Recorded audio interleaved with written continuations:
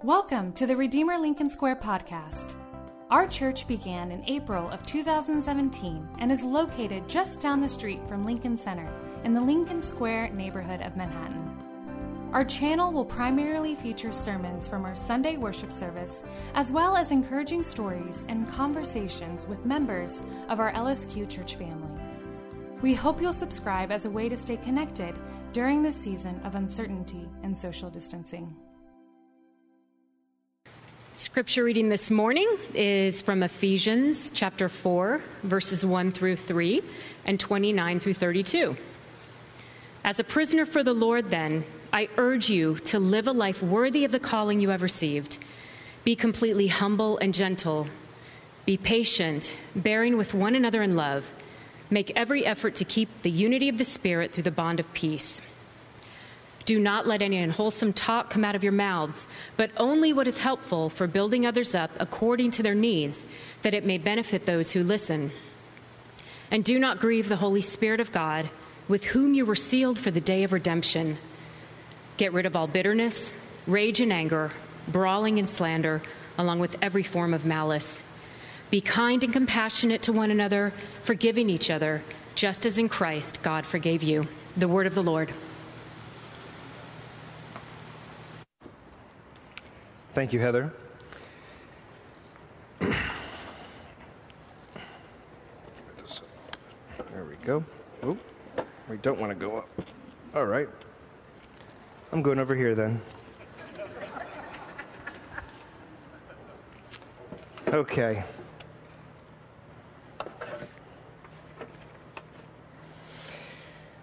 Good morning again, and welcome to Redeemer Lincoln Square. Thank you, Heather, for reading for us. We decided a couple weeks ago to start a mini-series looking at relearning communal habits. And we decided to do this because, one, the pandemic has thinned out all of our relationships. Two, because the data shows that as a society, as a culture, we're more lonely than ever before. Three, because of our surveys that we gave you, some of you, well, actually, the majority of you on these surveys said that most of you have less than 5 friends here at Redeemer Lincoln Square. But we have a major problem. And the major problem is this. There seems to be something about the human condition that if you just put yourself with other people and spend time together, you will hurt each other. Everybody does this. I don't care if it's between you and your sibling. I don't know if it's between your parent and a child, between a friend and a friend. Just give it some time, and you will either hurt them or they will hurt you, or more likely, it'll happen both ways. You can bank on it, which means unless we have a robust system of conflict resolution, I would actually argue that me standing up here calling people to do community is going to end up in a disaster. It's not going to work. And so the question we need to ask this morning is this: what do we do about that? What's the answer? And Paul, in this text, says there is an answer, but it's a secret in some respects. That the secret to being in community is the same thing that's the secret to being unified here in verse 3 that he talks about. But I would also argue it's the secret to the power that Christianity is going to be able to have to witness out in the world for the next 50 years. And that secret is being a place of forgiveness. I believe it's also the secret to good marriages. I believe it's the secret to good friendships. I believe it's the secret to relationships in general, but it's so important if we're going to have real community to have this, because if you don't, it's going to be impossible. We can't even begin. We can't even start. And I'm here to prove this to you. So let's do this in 3 parts. Let's look at the need for forgiveness. Let's look at the nature of forgiveness. And then let's look at the secret of forgiveness. We're going to look at the need, the nature, and the secret. So first, the need for forgiveness. Look at verse 3 here, right? Paul talks about how he's urging you in verse 1 to live a life worthy of the calling that you've received. And as individuals, we try to read that individualistically, like, oh, okay, I got to live that's worthy. But the next thing he says, after this nice list of being humble and gentle and patient and kind, and and long-suffering, this bearing up one another is long-suffering, is he says, make every effort to keep the unity. Now, I don't know about you, but when somebody says you need to make every effort to do something, it means that there's times when you don't make every effort to do something. When I was, we were talking about high school just now with our youth, and when I was in high school, I was part of a soccer team, and when my coach would come over to our team to encourage us to make every effort to actually play hard on the field, the reason why he would do that is because we weren't making every effort.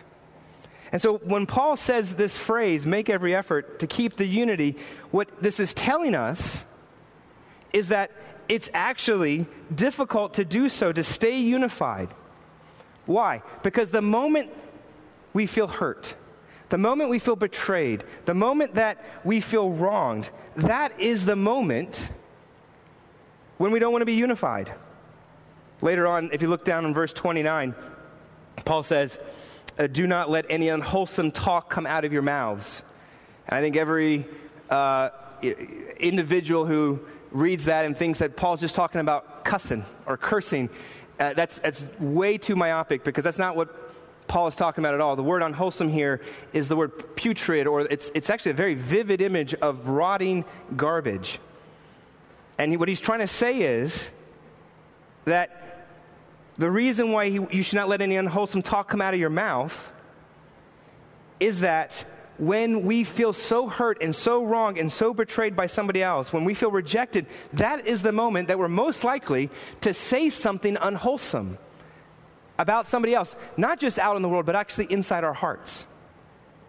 And this is something that you know if you lived in New York long enough about rotting garbage on a summer night in New York City.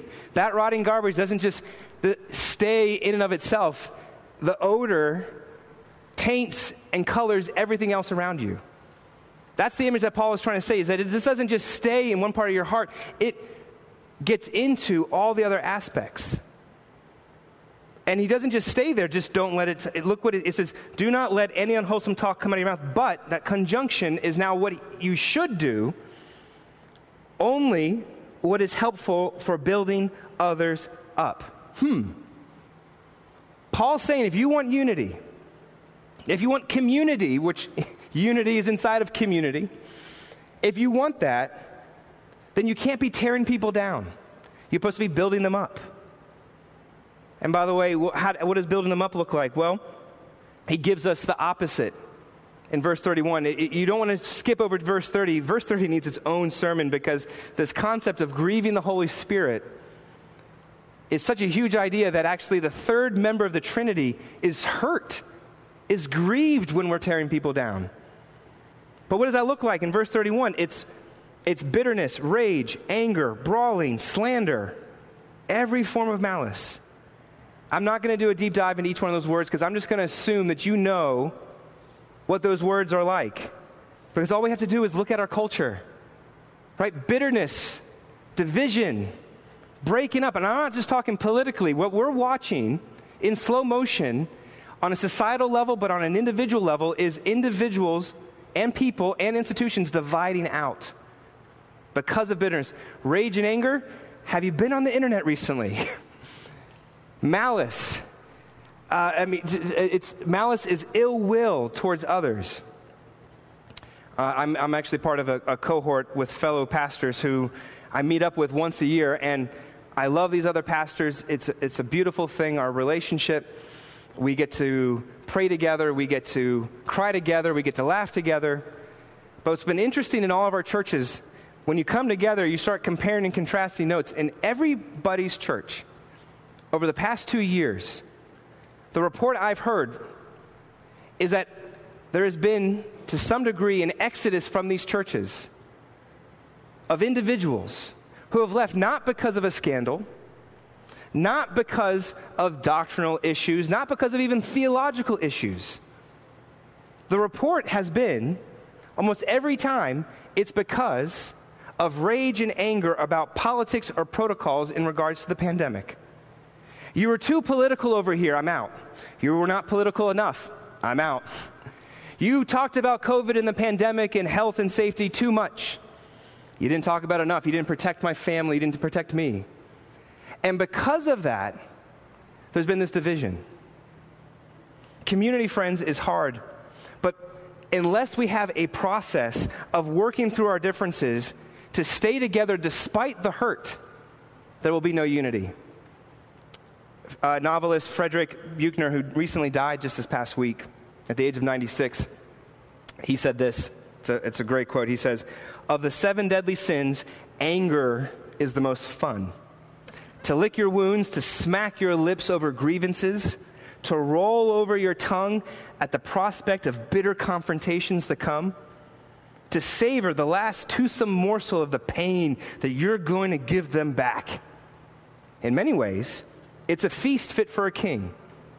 The chief drawback is that when you're wolfing down at the feast, it's yourself. The skeleton of the feast is you."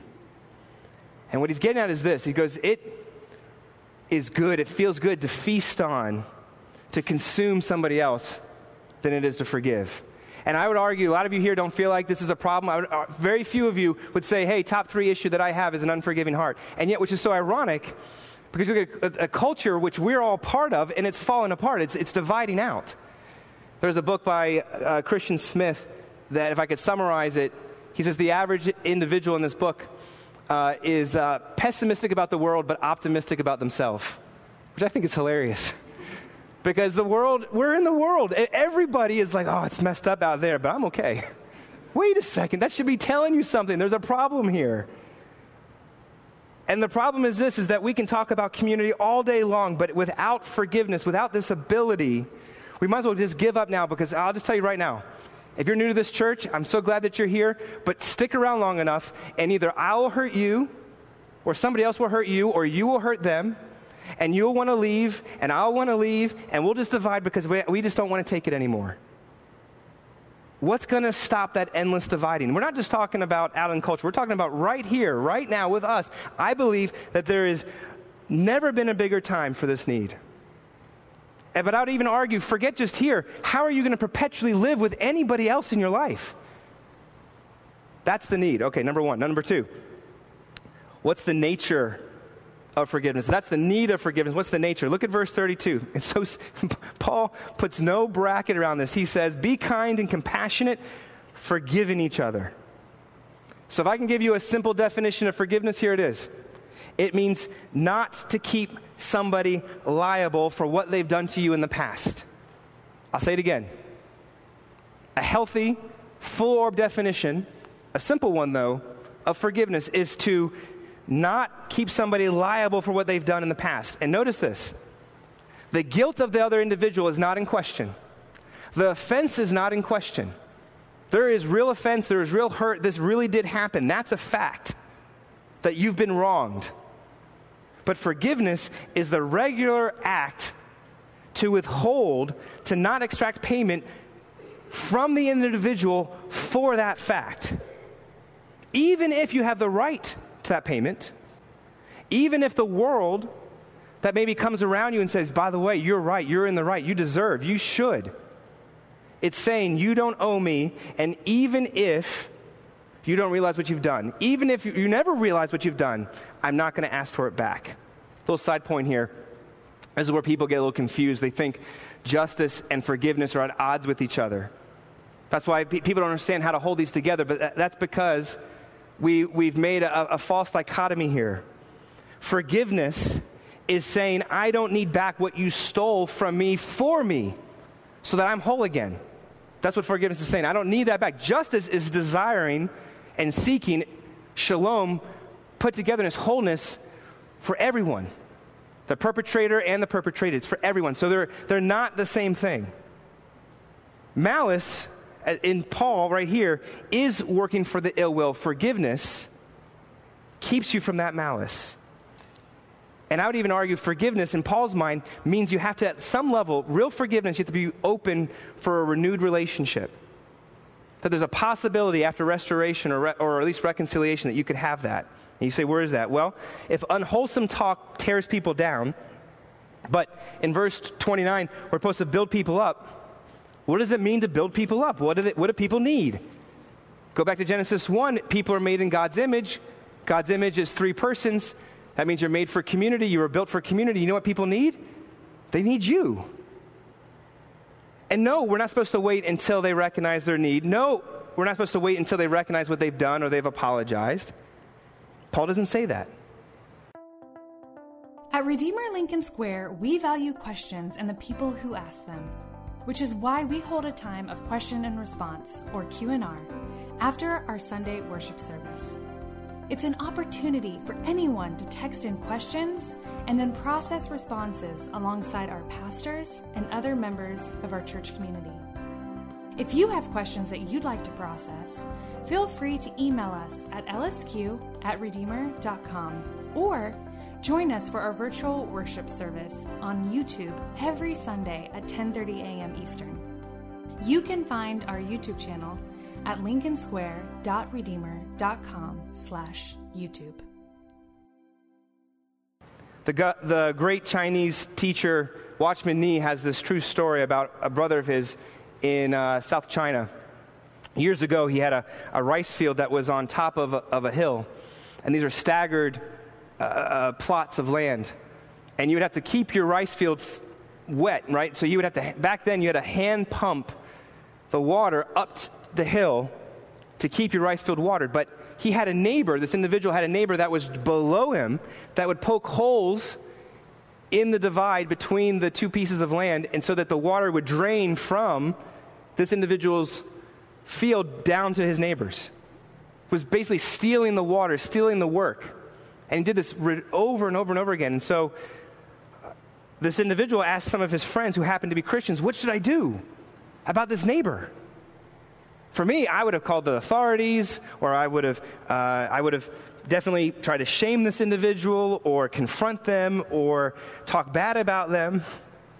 But his friend said, you know what, try this. Why don't you try watering both fields? Water both fields, see what happens. And so he painstakingly was hand pumping for hours extra both fields. Eventually, the neighbor came over and said, what are you doing? Why are you doing this? Which is fascinating because you would think you would have shame for being caught or confronted, but being confronted with this kindness, with this compassion, it didn't compute. And by the way, if this feels foreign for you too, the reason why it feels foreign is because it is. We don't do this in culture. Because this is hard. Why? Because when you've been really, really, really hurt, the pain doesn't just go away, doesn't evaporate. I don't know where this idea that forgiveness is easy, oh, I can just forgive you. I don't know where that comes from. Because for me, and I know for you, you have to exert effort. Every time you have to make a decision to not hold what they've done against them, where you have to say, where you would want to say in your head, how could you? How dare you? And nurture that grievance. The hardest thing to do is to not do that. Why? Because every injury is a wound. It's a deficit. There's a hole. And in that wound, when it festers, that's where the bitterness and the hurt and the rage and the anger and the malice comes from that Paul's talking about. And yet he makes no concession here. I promise you, there is no caveat. There is no like, well, if they feel up to it. Oh, if they really show their repentance. Oh, if they really want to. No, you don't see that. And I would argue the reason why we sit around and we say, oh man, I wish I had real relationship, real friendships, is because we don't know how to do this and we don't forgive one another. Now, some of you have been sitting here this whole time with like this like danger, red flashing light in your head going, but what about abuse? But what about toxic people? What about harm? And I've said in past sermons we needed to talk about this. And I'm glad this is important to talk about. So let me try to be clear. Number one, exploitation is never okay. I like using the word exploitation better than the word abuse. I'll tell you in a second. But exploitation is never okay. Paul is not telling you that if you are being exploited to stay in that relationship, because it is not loving to that person to allow yourself to keep being exploited in that situation. Full stop, not okay. Whatever Paul is talking to us about, that's not what he's talking about. I also need to say here, and it probably hasn't been said enough in churches, people have used this very passage and the term to forgive as a form of holding power over somebody else, to keep them down, to manipulate them, to use them. That's what's so dirty and evil about even the right view, wielded in the wrong way, can be oppressive and hurtful and exploitive. So we have to acknowledge that that's true and that's wrong as well. That being said, I think we need to become more careful with our words, because I've been seeing people use this word abuse lexically in larger and larger situations. Just this past week, I saw somebody on the internet say, if you ask somebody to be a Christian, that's abusive. Because asking them to be a Christian, you're asking them to change their identity. That's not fair. That's not okay. That's abusive. And the problem when you start doing things like that is now you're using these words rhetorically to clobber people. They're sort of like Trump words that you can use. Toxicity and gaslighting and abuse. Why is that problematic? Because what happens is people wise up and they go, well, if you're going to call me abusive, guess what? It's abusive for you to call me abusive. You say I'm gaslighting, guess what? You're gaslighting me saying that I'm gaslighting you.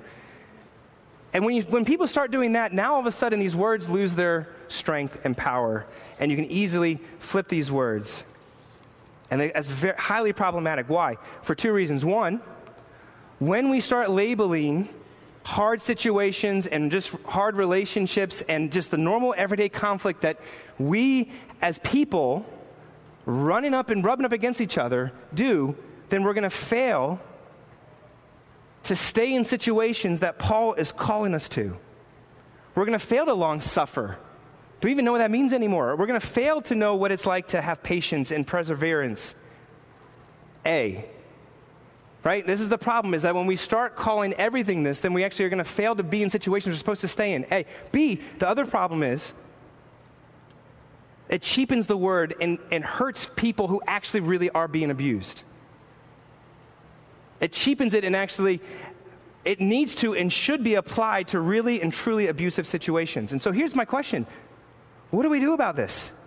If power exploitation is real and you can do it in all different ways, either using these words and weaponizing them, or even using the phrase to forgive, you should forgive, you can still be abusive and exploit people with that. And yet at the same time, using these labels improperly, dare I say, and ironically, is abusive too. How can we really forgive people in this context? See, if this is real, and at the same time we're getting out of relationships that we probably should stay in, how do we stay? Last point, the secret to forgiveness. Like most secrets, I think it's hidden, it's buried, and typical Paul, it's inside a phrase that you normally wouldn't expect. Look, go back to verse 1. Most people just zoom right on by.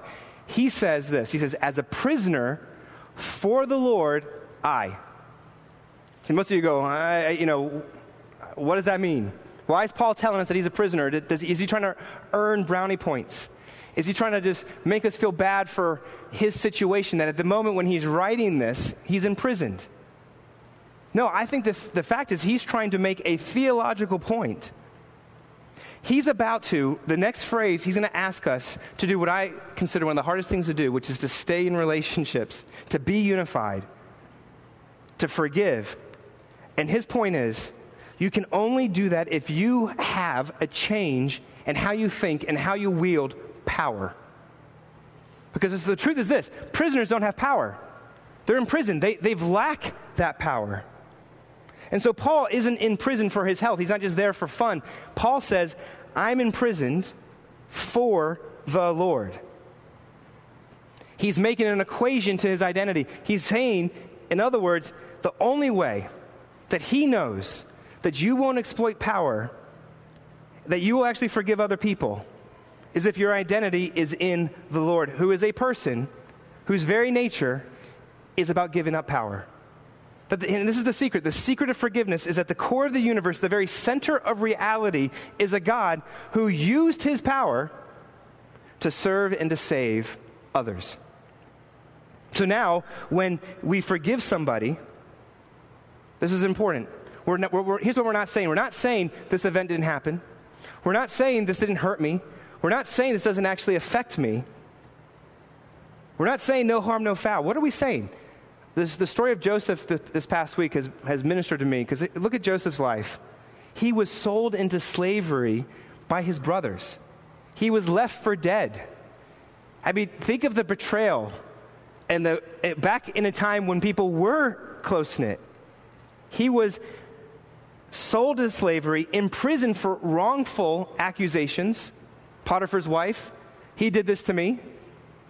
Truth was, that's not actually true at all. But he's in prison. He doesn't know when he's going to get out. When he finally does get out, he finally gets to a place of power. He's confronted with his brothers, and what does he do?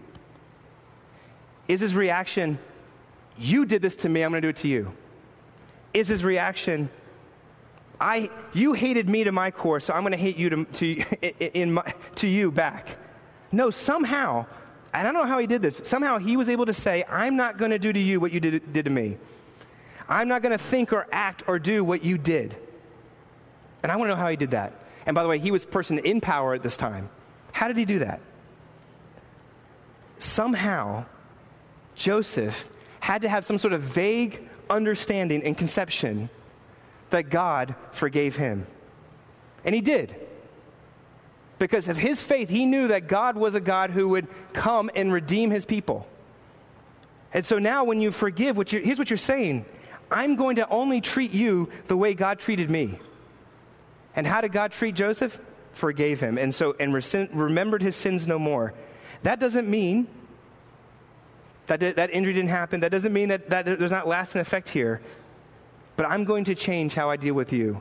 And if Joseph could do that with a general understanding of God, what possibility might we have with a deeper understanding of how God did that for us in the person of Jesus, who specifically and fully and completely came for you? I say this a lot here, but the reason why is this is where I get moved. If the center of Christianity is a man who dies for his enemies, whose hands are nailed open for his enemies, and you place him at the center of your life, the way you know that you really believe this is that's actually how you now start living your life too. Is your hands are nailed open to your enemies, to the people who injure you, to hurt you, and want you dead, and have left you for dead, who left him for dead, and it is not too big for you. That is what this last verse 32, means. When it says, forgive, why? Just as Christ, God, forgave you. Paul's saying that's the secret. The only way that he knows for us to stay unified, to be together, is letting this unconditional love seek into us, where it changes us into people who become humble and patient and gentle and long-suffering. That's the only thing that's going to keep us from dividing out. In fact, to the degree that you're going to be able to stay in that community group when you get offended, and to the degree that you're going to be able to stay in that friendship that really hurts you, it's going to be to the degree that you realize that he's forgiven you first.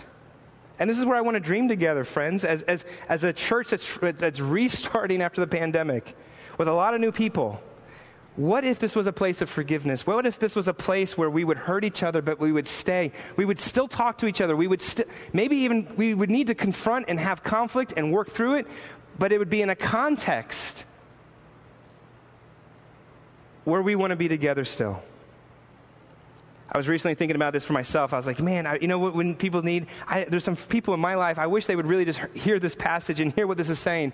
And I realized, wait a second, I'm only saying that because I haven't really forgiven them. I've re-wielded the truth to hurt and injure and make myself feel better. I rewatched season 2 of Ted Lasso, which is interesting because, season 1, everybody's happy, but season 2, there's all this sort of backstory of the characters, and there's this character named Roy Kent who is gruff, and this veteran soccer player who curses a lot, which I don't condone.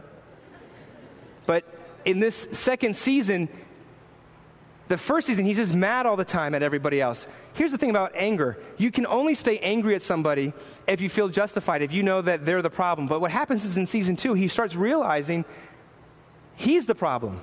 And when he realizes he's the problem, it starts disempowering his ability to be as angry at everybody else. And that's the same for us. It's when we realize that first God had to forgive us, it slows our roll. It changes our reality. So when things are done for us, it becomes the fuel and power to move back out into the world. Notice Paul's not saying here, forgive. God will forgive you if you forgive. He's not saying God's going to forgive you because you've forgiven. He's saying it's in the past tense, isn't it? Be kind and compassionate, forgiving each other, just as Christ already has forgiven you. So what Paul is saying is, ironically, the test to know if you believe in Jesus, if you don't forgive, it's possible you don't see that Christ has already forgiven you. That's why on the cross, what does Jesus say? In some of his dying breaths, he says what? Father, forgive them, for they know not what they do. And I guess I've been convicted this week, because I'm not sure that's actually on the tip of my lips about all my interactions. I don't feel that I have the same ability to do that. And I wonder, do I see when he's saying that, is he saying that to me on my behalf? This world doesn't do this, which is why, friends, if this church did this, this is where the power is for the next 50 years. I just real quickly about my own personal story. I actually grew up in a Christian home. I would argue that I had brilliant parents, a mother and a father who articulated Christianity really, really well. And it didn't stop me from leaving Christianity. It's not that the power wasn't in, if you could just perfectly present it, then you'll be changed. I walked away. And the only reason why I was able to come back is because as I evaluated myself inside the world, I saw that in my family and in the church, people who were deeply, deeply wounded by each other stayed together. And I said, there's something there. There's something that I want that I can't get out there. And I came back. Friends, you are loved. So forgive. Don't forgive to be loved. You're already loved. You've been forgiven. That's why we can forgive. You might not think this is your problem, but I promise you, it's the reason why is because you've already divided yourself out. If you stayed a little bit, it's going to hurt. But there's so much possible if we do. Let's pray. Heavenly Father,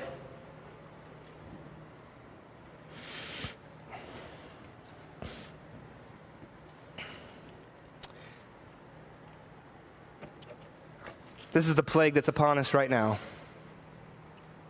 It's in our culture, it's in our hearts. I can't even. It's that emotional moment of saying, I don't want to, I just need to zone out, I just need to forget, because it hurts too much. And yet, you didn't say that about us. You didn't say, you know what, forget this, snap my fingers, start all over. It was worth it to you to say, I forgive them. I don't understand that love, but I know that love's been applied to us. I pray that we can turn around and do it to others. Whoever they might be in our lives, we pray these things in your name. Amen. Thanks for tuning in to our church podcast. We pray that it can serve as a resource for you as you continue processing aspects of Christianity and growing in your faith. We hope you'll subscribe to our channel if you haven't already, and we invite you to check out our website to learn more about our church and how to get connected to our family. Just visit lincolnsquare.redeemer.com.